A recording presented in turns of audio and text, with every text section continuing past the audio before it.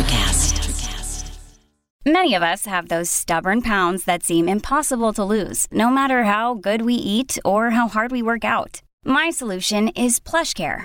PlushCare is a leading telehealth provider with doctors who are there for you day and night to partner with you in your weight loss journey. They can prescribe FDA-approved weight loss medications like Wegovy and Zepbound for those who qualify. Plus, they accept most insurance plans. To get started, visit plushcare.com/weightloss. That's plushcare.com/weightloss. Hey, it's Ryan Reynolds, and I'm here with Keith, co-star of my upcoming film, If, only in theaters May 17th. Do you want to tell people the big news?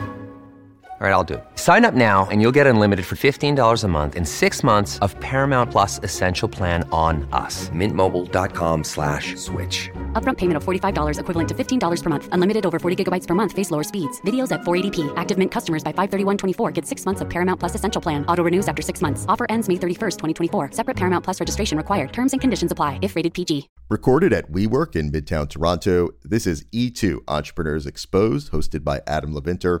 E2 is the podcast where great entrepreneurs tell their story. This is Entrepreneurs Exposed, the podcast where we speak to all kinds of great creators and pioneers doing amazing things in business and beyond. Listeners can now support the continued growth of the show thanks to our friends at Glow. The whole thing takes about 60 seconds. If you're interested, go to glow.fm/E2. That's glow.fm/E2. If you enjoy the content we are producing here and E2 is a part of your pod routine, check it out. This episode is brought to you in part by GoHenry. GoHenry is on a mission to help millions of kids be good with money. They offer a debit card and app with parental controls designed specifically for children aged 6 to 18. Kids use the card just like an adult, although they can't run into debt and can only spend under the rules and limits set by their parents. Parents use the app to set automatic allowances and chores, put caps on a child's weekly spending, or decide where the card can be used. Kids also get a great deal with a customized debit card with their name on it, along with an app to help them learn how to manage their money. This is way more than a digital piggy bank. It's really a complete money management tool. It's 2020, so get financially fit and make allowance easy and fun. Go to GoHenry.com. That's GoHenry.com.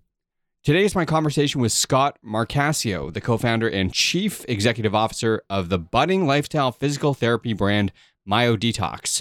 Now operating 10 locations across Los Angeles, Vancouver, and Toronto, the company offers a unique hands-on therapy system that focuses on resolving injuries and optimizing one's body, delivered by best-in-class physical therapists. Through the power of, call it, brand-first approach and industry-leading social media strategy, Scott has led MyoDetox to forge ongoing partnerships with global brands including Nike, Equinox, Lululemon, and others.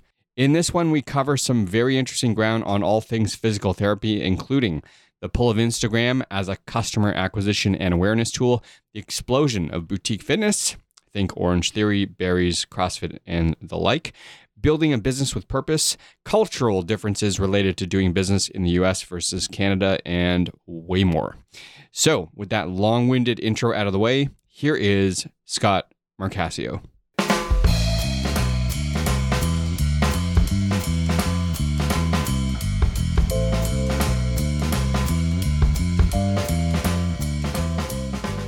I did a little research on MyoDetox, of course, but I think the origin story will be better told by you.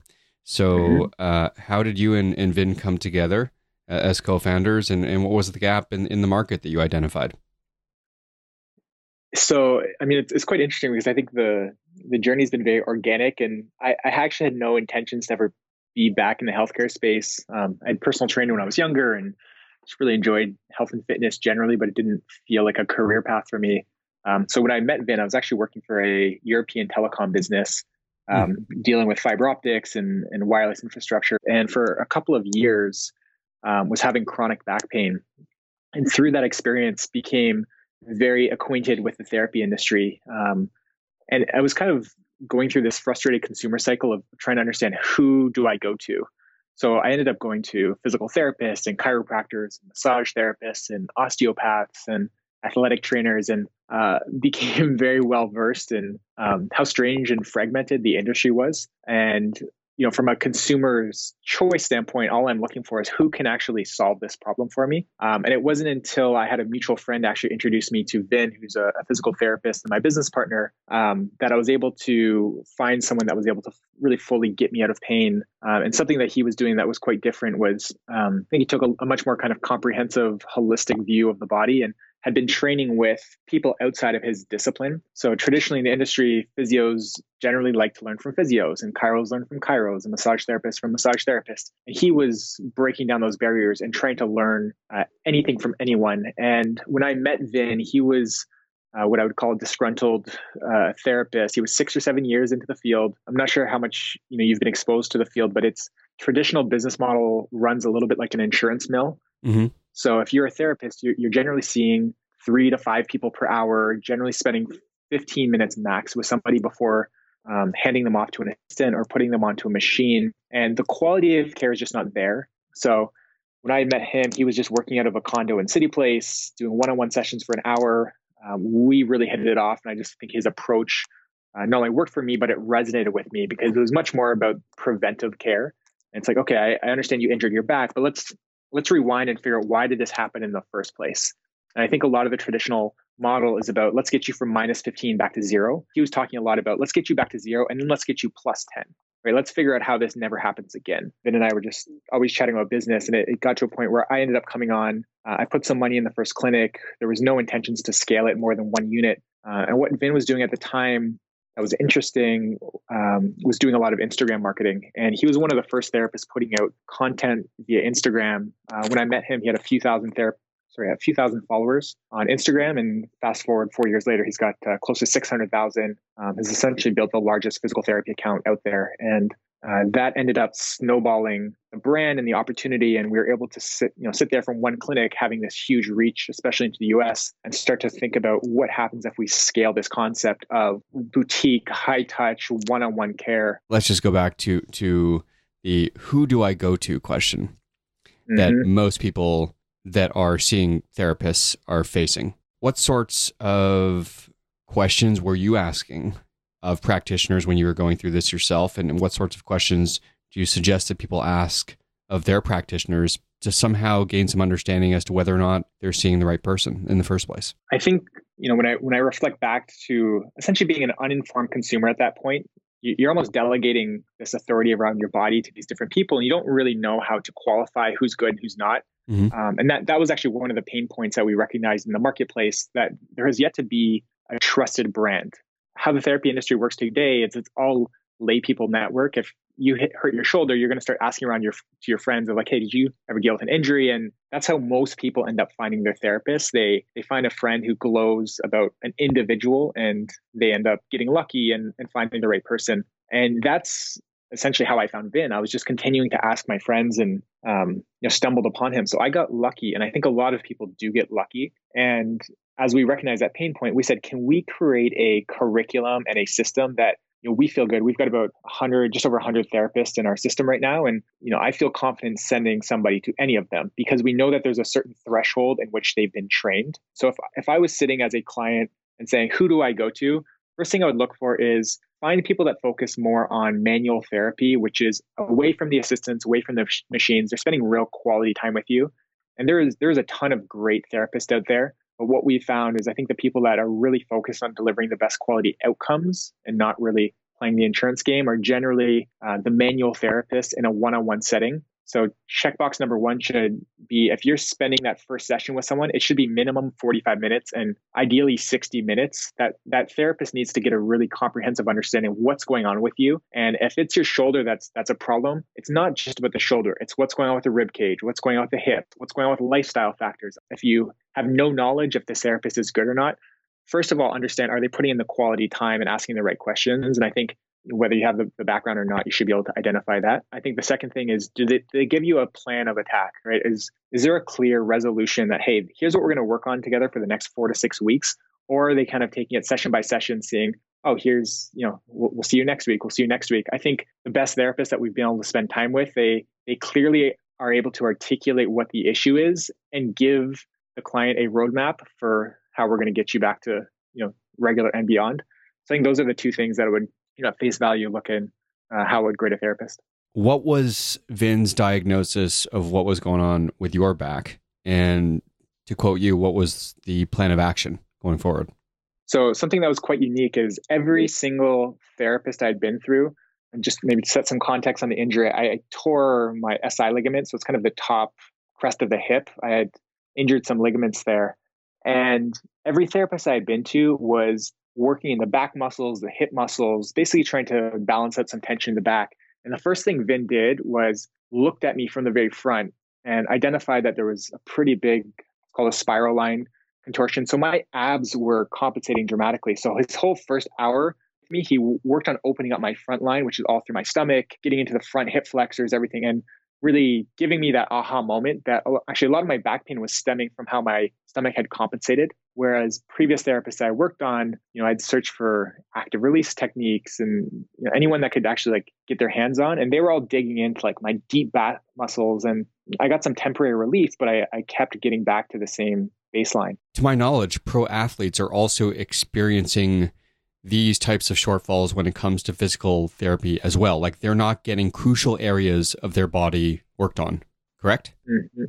100%. I think there's definitely a shift happening where pro athletes especially, I think, are being much more intelligent about how they approach the recovery. And it's not just like the post-workout rub down anymore, the thinking about tension, but there's a lot more of a systemic approach that can be taken. So for example, Vin works with Chloe Kim, who's one of Olympic gold medalist snowboarder, works with Chicharito, who's one of the best soccer players, Johan Blake, who's an Olympic sprinter for the Jamaican team. And it's been interesting. The common thread through all these athletes he's been able to touch is that when you boil it down, it comes down to just, can we nail the fundamental movement patterns and get your body moving how it's supposed to? We can see that continuum even from the desk worker who's trying to do Barry's boot camp on the weekends. Like everybody just needs to be able to move optimally. And there is I think a right and a wrong way to move. And I think as we think about our therapists more as health coaches and behavior coaches, there's so many things that go into optimizing movement. But it is interesting, when you're working with pro athletes, it tends to be more exposed because they're pushing their bodies right to the edge of what they're capable of. So Vin's got this unique ability with social and Instagram, and you come to the table, and let's talk a little bit about how you guys grow this business. So what happens after you guys open this first location? So Vin already had one physical therapist working with him, and we just saw this snowball effect of initial visits coming in the clinic, mostly because they wanted to learn from Vin. And then when Vin was busy, wanted to work with anyone Vin had taught. And I remember the first year I was kind of sitting there shaking my head because we had people flying in from Germany. We had people driving up from the US and like sitting in their cars for 10 hours straight just to get a 1 hour session. And it was just mind-boggling, the pull of Instagram. And this is especially in 2015, 2016, I think it was a much less crowded medium. And, we got lucky. We hit it at the right time with the right content that the algorithm was rewarding, and people were sharing Vin left, right, and center. And it created there's a brand momentum that even to today, we currently have we've got 10 locations. We'll be at 15 by the end of this year, and north of 200 employees right now. And even now, we are so far behind on the business versus where the brand awareness is. So it's been very much a case of kind of chasing to keep up with the brand.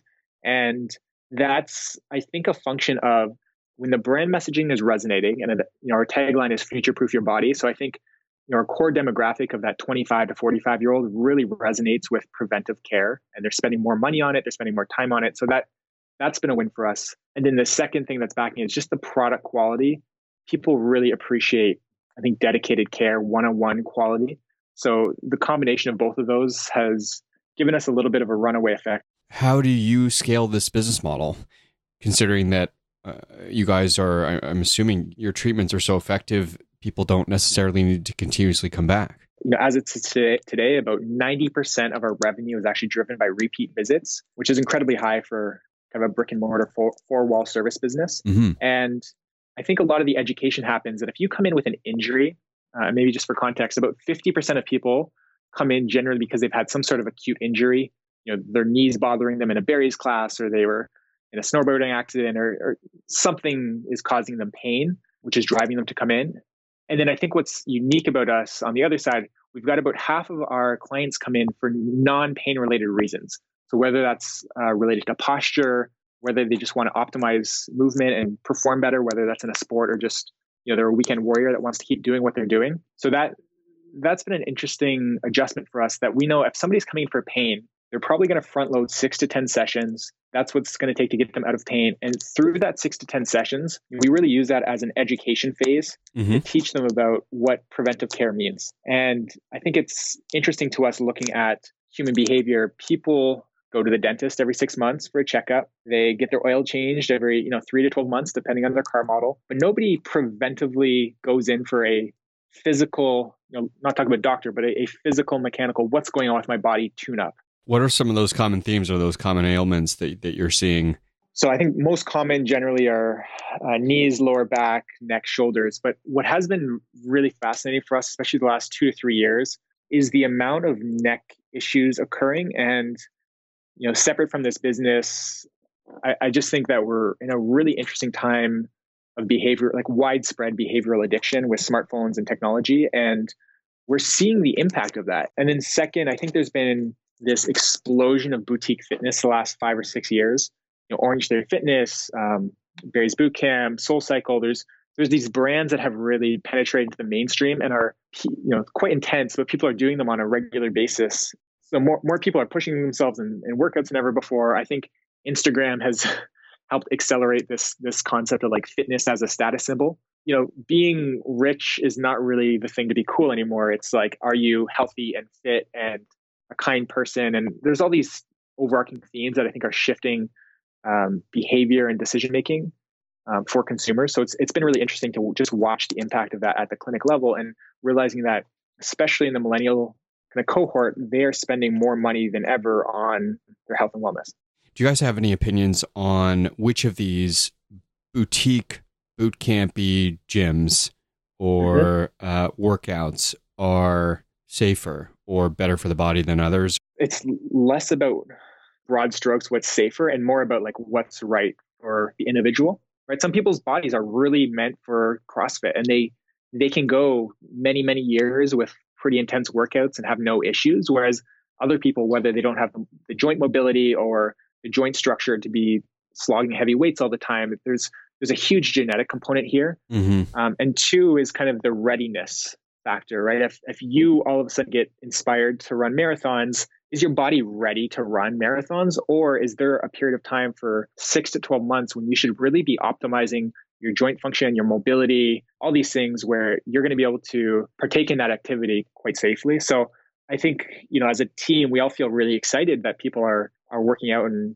kind of taking their health more seriously. So I think it's more about educating people on, here's how you balance all that activity out, right? You can't run 6 days a week without taking care of your calf mobility and your ankle mobility and eating right and getting enough sleep and controlling stress level. So there's a much broader kind of holistic wellness picture here that I think if people are tapped into, then, I think all these things are just a relative safety piece. I don't think anything's generally that dangerous as long as somebody's ready for it. Yeah. How do you guys assess the second and third order health and wellness factors? So you mentioned sleep as one of them. I would imagine psychology or mindset is another. How do you evaluate and or address those sorts of things? Yep. So I'll say first off, we like to stay in our lane. I think we know what we're good at, and it's really kind of playing within the scope of what a physical therapist does. But what we've really done is tapped community partners. So I'll give you an example. In the US, there's a concept called Parsley Health. I think they're doing a great job kind of reinventing primary care. So we've built great community relationships that if one of our therapists identifies that, somebody is having lower back pain that may present as, call it a kidney issue, like we're going to get them referred out to the right person quickly.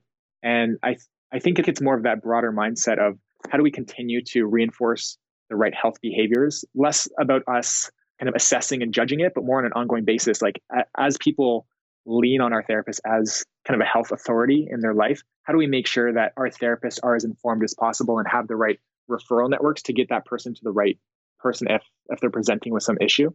Another example is, I can't speak too much to this right now, but we are to be launching along with another group of partners with an app that's going to be taking in a lot of wearable data. And what's going to be really interesting in this app is if somebody is presenting with like a high heart rate variability and showing that they're clearly burned out or they're not recovering, and they're doing that for 2 or 3 days in a row, it's going to allow us to nudge them to do more of a recovery-based day. So even though you might have been planning to do your PR squat lift on Thursday, if you wake up Thursday morning and presented with 2 or 3 days of biomarkers that have been all over the place, starting to nudge people into appropriate activities given the recovery, I think is the next phase of this that we're really excited about, and some stuff that we're going to be launching over the next 3 to 6 months to help us take a step in that direction. You've got other partnerships with very big brands, including, just to name a few, Nike, Equinox, and Lululemon. Could you speak to what you guys are involved with here and what you're endeavoring to do as collaborators?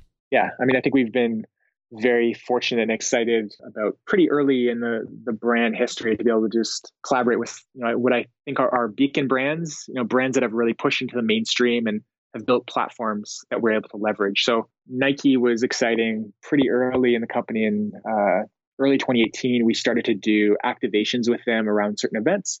So to date, we've done some really cool takeovers of stores and large workshops around the Miami Marathon, the New York Marathon, Boston Marathon, Chicago Marathon. And Nike has really brought us in as a thought partner and kind of an education provider. So we will generally take over an entire store. I'll use Boston Marathon for example. We took over their entire Boston flagship store for 2 days over the marathon weekend and presented a whole series of workshops around running mobility, around shoe mechanics, around, we brought in some of the kind of best runners participating in Boston that were also Nike athletes, and we're able to run Q&A panels around the recovery and how they took care of their bodies. So it's been a really fun experience, I think, to be able to partner with a brand that we all grew up with and had so much passion for. Generally speaking, the way we look at them is they've been able to build this aspirational brand in a category that is so crowded. And I think when we think about shifting the landscape of physiotherapy, and most people, when they hear that word, they think old and broken. Like those are the connotations. Whereas for us, we're using these branded partners like the Nikes, like the Lululemons, to shift the purchase behavior much younger and make people realize that for us, physiotherapy is one of the strongest superpowers that if people tapped and understood what a good physiotherapist could enable you to do, they would be in there much more often and much more frequently. So the whole industry has had a messaging problem. Another day is here and you're ready for it. What to wear? Check. Breakfast, lunch, and dinner? Check. Planning for what's next and how to save for it? That's where Bank of America can help. For your financial to-dos, Bank of America has experts ready to help get you closer to your goals. Get started at one of our local financial centers or 24/7 in our mobile banking app. Find a location near you at bankofamerica.com/talktous. What would you like the power to do? Mobile banking requires downloading the app and is only available for select devices. Message and data rates may apply. Bank of America NA, member FDIC.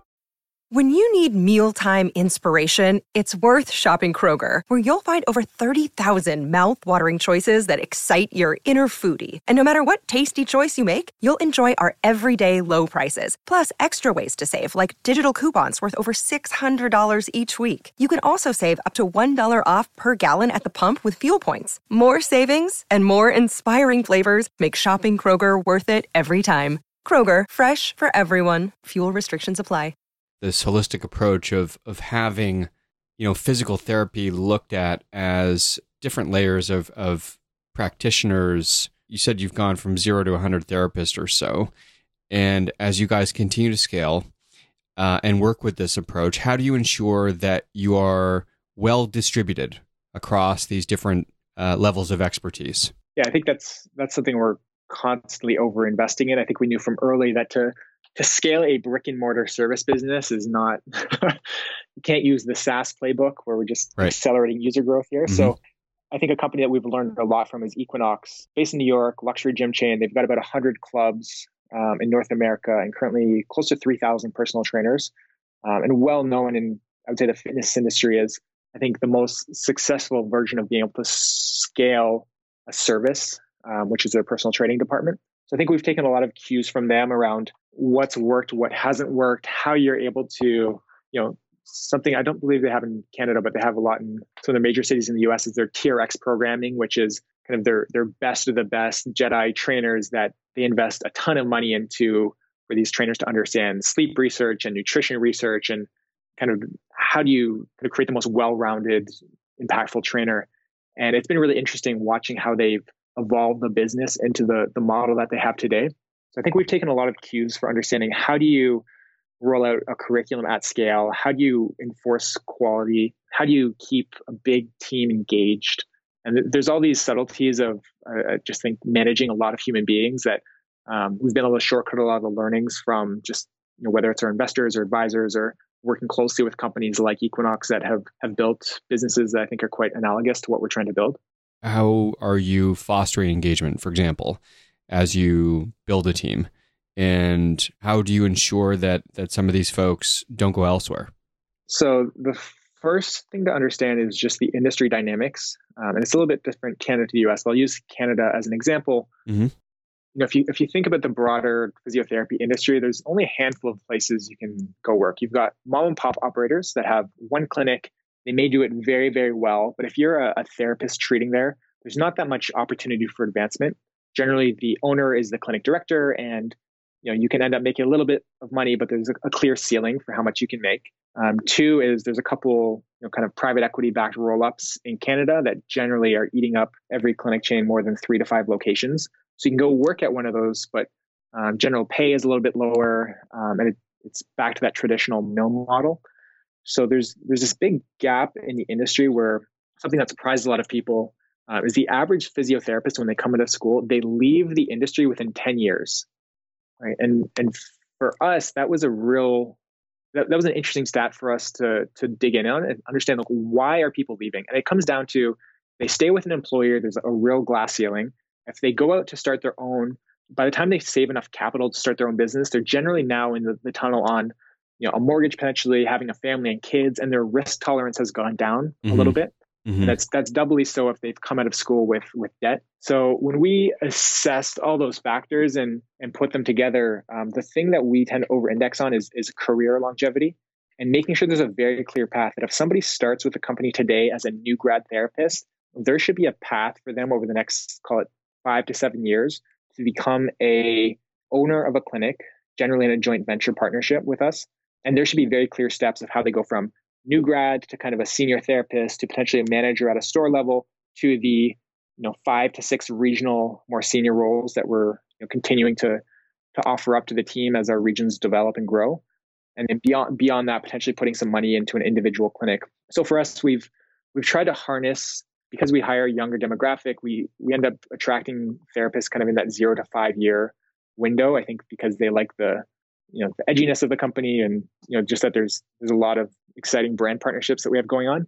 And once they step into the ecosystem, if we can clearly show them a path for how their career is going to progress with us, that's done a lot from an engagement and buy-in level. And I think that's what they're not getting from our competitors. For us, we're just trying to create a very standardized playbook that when people come in, they can rely on kind of the roadmap for how they get from A to Z. And Z being, that may not be clinic ownership. It may be that they want to learn great management skills, right? They want to learn to manage a P&L at a store level, right? And there's all these skills that we start very early when people start working with us to teach them business fundamentals.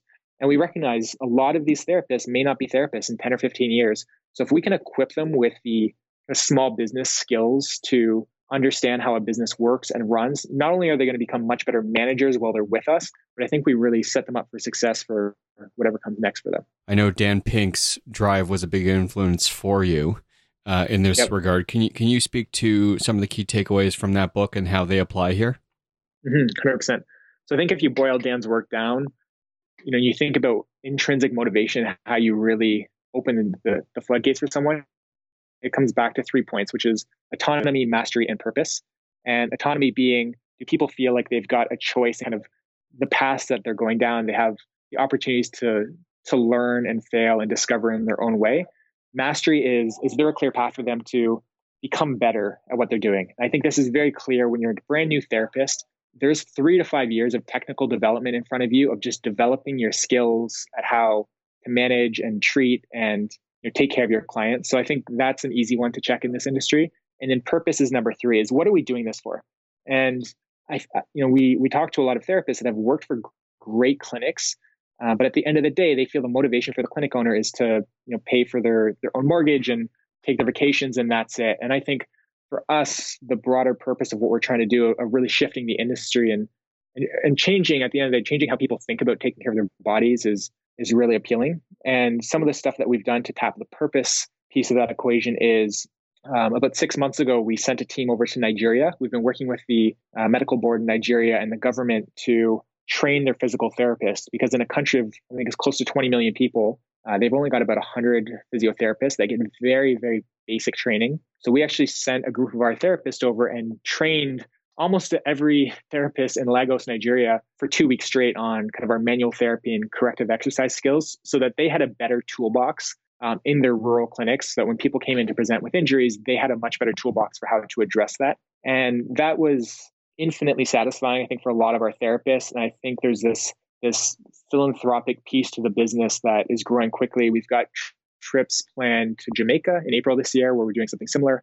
And then we've been in talks with the governments in Tanzania and Rwanda to do something similar. So I think as we think about where is this business going, domestically, I think there's a ton of exciting business opportunities and management skill opportunities and areas where our therapists can feel truly challenged. But I think on a broader, what are we doing and why do we exist? I think these sorts of projects get people really feeling that they're showing up and they're making a real difference. Evidenced by, like you said, your brand equity, the amount of followers you have, the amount of therapists that come in the front door wanting to work for MyoDetox. So kudos to you and your team for doing that. Shifting gears a little bit, I want to ask you about your expansion. So 10 locations so far. What does expansion look like in 2020? And how do you fund this type of growth? Yeah, so we've, just for context, we started the company in 2015. And, I think this has been very much a case of the further you go, the further you can see. We got so fortunate along the way to find great mentors from companies like Orange Theory Fitness and Barry's Bootcamp and Equinox and Core Power Yoga, and people that have built significant brand equity at scale in a brick and mortar business. And I think that's a piece of advice that I always try to give most entrepreneurs is like, find the people that have kind of wrote this story before, and they will help shortcut so many of the learnings and the mistakes that you're liable to make. So we were fortunate along this path to find those people, and that's really helped inform how we think about expansion. And as far as where we sit today, I think, over the next 2 years, we're still in the building the brand phase. And in building the brand, it's so critical to have the brand in front of kind of the tastemakers and influencers and people driving culture. So, by the end of 2020, we've got our first store in Manhattan that's going to be opening up in fall of this year. We've got a few more in key locations in LA that are going to be opening up. And just last week, we actually opened a flagship in Yorkville Village in Toronto, which right across from the Equinox there, and I think has been great just from reinforcing our brand positioning there. So as I think about growth over the next 2 years, a lot of it is continuing to just infill these key markets, probably open in San Francisco, and then a couple secondary health and wellness markets, potentially Denver, Seattle are markets we have our eye on. One of the biggest challenges for us was the jump from Canada to the US. We're actually the first Canadian therapy company that ever attempted that one. And it's been a lot of learning, and it took us, we opened about a year ago, our West Hollywood location, and many, many lessons learned over the first year. And I think we're now feeling really good about putting the accelerator down a little bit faster on the growth.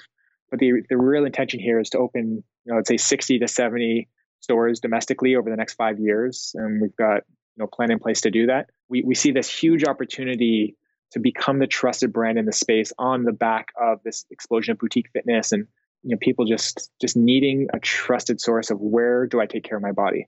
The second piece regarding the funding, you guys were bootstrapped early on, and you've spoken about this, but, at some point, I would imagine this becomes very capital intensive. So are you guys pursuing the venture path? Yeah. So the first almost 3.5 years, Vin and I bootstrapped everything and lived the startup life of maxing out credit cards and line of credits and living very small. And it was dark, painful times, but I think that created a discipline and thoughtfulness around resource allocation that's really served us well. So in mid to end of 2018, we brought on our first capital round. We raised about $2.5 million US from most of our advisors and a lot of, I would say, health and fitness execs, a lot of C-level execs came in from Core Power Yoga, Equinox, SoulCycle, just people that have built the types of brands that we aspire to be one day. And we are very fortunate with, I think, a lot of the right people coming around the table with us at that point. So we really use that round in parallel to get our US operations off the ground. We started to hire more of a management team at that point, which as the business starts to grow and develop into dozens and dozens of people, like, you are forced to put some proper management structure in place and systems. And we're currently finishing off our second round as well right now with a good chunk of existing investors, management teams putting up some money and bringing some new faces around the table. So it's not, I would say, venture money, because it's typically very time bound and you've got a bit of, gun to your back to grow as fast as possible. And for us, Yep. We've been really thoughtful with bring on, I'd say patient capital, mostly from individuals that fully believe in the mission and kind of see the long-term game that we're playing here. This is a business that takes time to scale. We're going to do it, I would say, faster than any business competitive to us will do. But I just think there's an optimal speed of growth here. And as soon as we start feeling like we're getting over our skis a little bit, we just need to pull back. So it's a bit of a finesse game to make sure we're growing at the right speed, that the people on the team are feeling challenged but not overwhelmed, that the therapists see clear growth opportunities and we're able to bring them those growth opportunities in a timely manner. So it's a bit of art and science, but yeah, I think the thought is through a little bit more external capital, plus because we're in the healthcare space, we're able to get fairly good terms on debt. So we can be thoughtful through both external capital and using debt on some of the stores, and we should be in good shape to continue the growth. Let me come back to some of the issues opening in the US, which you mentioned. How much research was involved in determining how each state differs from the next, and why California is the first one? Yeah, so the US is it's almost a hodgepodge of 50 countries when it comes to thinking about medical and regulatory issues. So spent probably the better part of a year just getting myself acquainted with what we are walking into before we pulled the trigger on kind of moving forward. And it was a big step. If we had not raised external capital, I probably wouldn't have been able to justify, like, just to get things set up properly, on the cross-border tax optimization and regulatory piece, and make sure we're just in bounds on everything and anything we're doing. My upfront legal investment was probably close to $150K US. So it's a decision, right? And that decision was made because, the hypothesis is growth in the US is going to be much more value accretive to the entire business if we can get this right. And if we can demonstrate, proof of concept across 2 countries, and by the end of this year, we'll be across 4 regions. We start to collect some real proof points of what the real potential of this business can be. And as exciting as it is for myself to be Canadian and to have a Canadian company that's now expanded down here, the reality is, a lot of US investors, they look at Canada, and no matter how big of a business you grow in Canada, they kind of shrug their shoulders and say, that's cute, right? And it's just living in the US for the last year, I think it's really helped inform my understanding of the difference between kind of US and Canadian business culture. And I think it's just so important for us to, as we think about the long-term value of the company and what this can be when it fully grows up, if we didn't take that jump to the US, it really handicaps just the brand awareness, the ability to open a ton of stores. And I think growing up as a Canadian, it just doesn't click how big the US opportunity is until you've really spent some significant time down here. So these cultural business differences, could you describe some of them, and were they a surprise to you? So I think I had a interesting perspective on this because prior to my detox, I'd actually worked for a Hong Kong company, and then I was living over in Finland and Sweden for work for a while. So I was able to get exposure to Asian business culture, European business culture, and then Canada and the US. So it's been really interesting to kind of compare and contrast all of these. But I think the biggest thing that is different between Canada and the US is very transactional, and there is a speed at which you can get things done down here, at which you cannot do in Canada, because Canada is much more about relationship building before we do business. And I think it surprised me sometimes in the US of how quick people are like ready to jump into business together because they're kind of chasing this common aspiration. Whereas, Canada is much more of like a know you, like you, trust you, get to really feel you out before we commit to doing something together. And the consequence is that things move much slower. And even with raising capital, we've raised probably 90% of our capital in the US because it's, there's just like a level of ambition, risk taking, however you want to frame it. And it's been a good adjustment for me because I generally move fairly fast paced and I enjoy the culture down here. And it's really taught me I think the differences. And then it's taught me, like, coming back to my team in Canada, because most of our management team is Canadian. It's been really interesting. I think Canadians are much more deferential. We are consensus seeking. We like to make sure everyone feels heard. And these are all, I think, very powerful business traits if there's a sense of urgency. Where I think Canadian businesses get killed is that if there is no sense of urgency, they can get stuck in the mud seeking consensus for weeks and months. And it's, I think, running a company now in both countries, for us, we're really looking to just find that balance where make sure we're taking decisive action, make sure people feel heard, and finding that balance in the continuum where we're not alienating people by moving too quick, but we're not kind of killing our speed of execution by waiting on consensus. So as I said, it's kind of art and science, but it's been a really interesting thing to play in both sandboxes. How do you look at this, Scott, personally, for you as an entrepreneur, heading down to the US, physically based there now full time? How do you think about your next 5 or 10 years? The nice thing about LA is people come here constantly. So it's really expanded my ability to network quickly and build a lot of ties into the private equity world and VC world. And, there's kind of a lot of personal interest in neuroscience and emotional trauma. And there's just so many things going on in LA, which is really fun to tap into.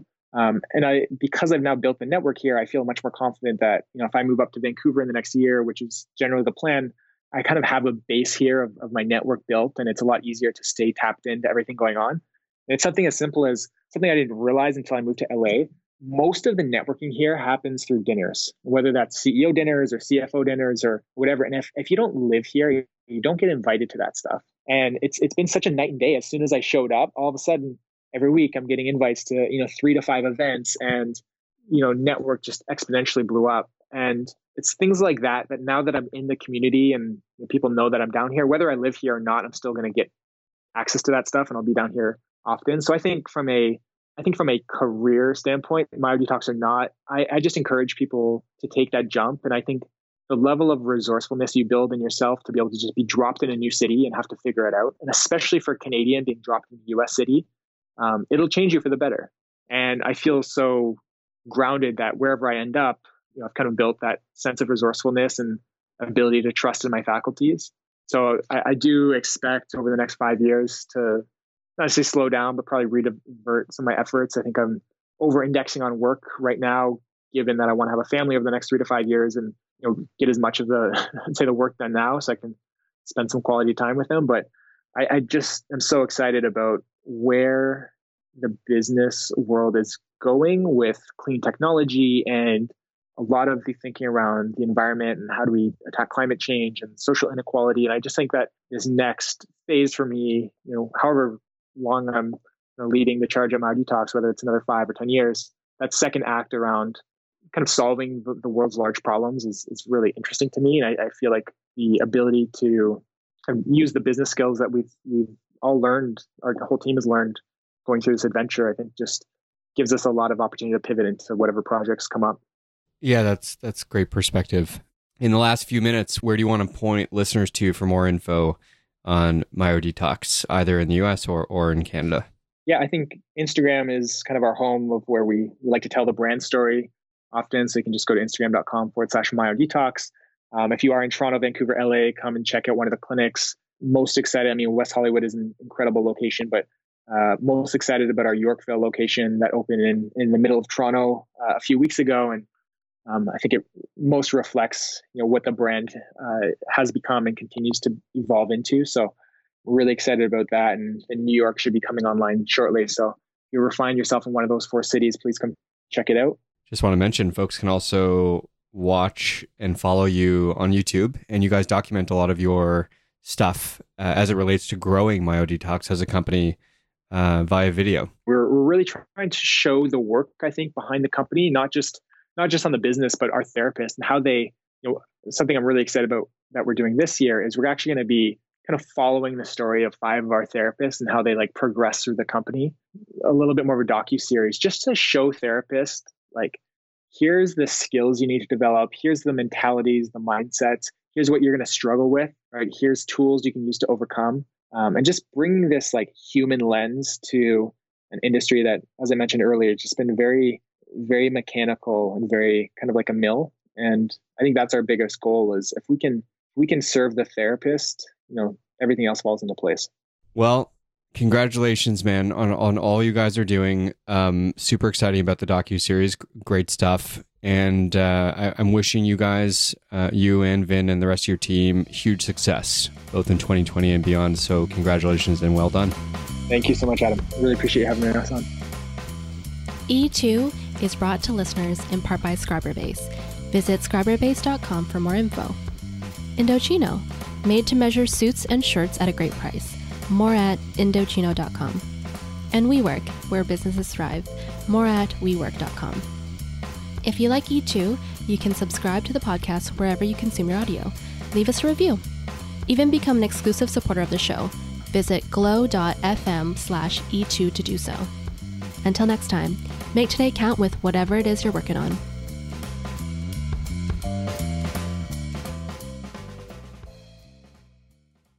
Welcome to Ringside with Ray and Prince. My name is Ray Leonard Jr. Oh, is that the set? No, that's just my dad. My name is Prince Daniels Jr. Daniels again with a big home touchdown. On this show, we come to humanize athletes, entertainers, business executives. We're going to see what makes them tick. Tuesdays, 10 a.m. Pacific time on Spotify, Apple, Amazon, and wherever you get your podcasts. We'll see you there. Peace and power. Electricast. Miles, are you ready to record our promo for Season 2 of the WannaBet podcast? David, have you ever seen a grown man naked? Miles, we're not here to quote lines from Airplane. We're here to tell people that Season 2 starts August 18th. But I like Airplane. I know you do, but WannaBet is a sports betting podcast. Each week we bet $1,000 on the NFL teams and games that we love. Well, that sounds like fun. It is fun. And last year you picked over 60% of your games correctly. How'd you do? We're not talking about that. We are telling people that they can find us every Friday. So no more movie quotes. Roger. Electricast. Electricast.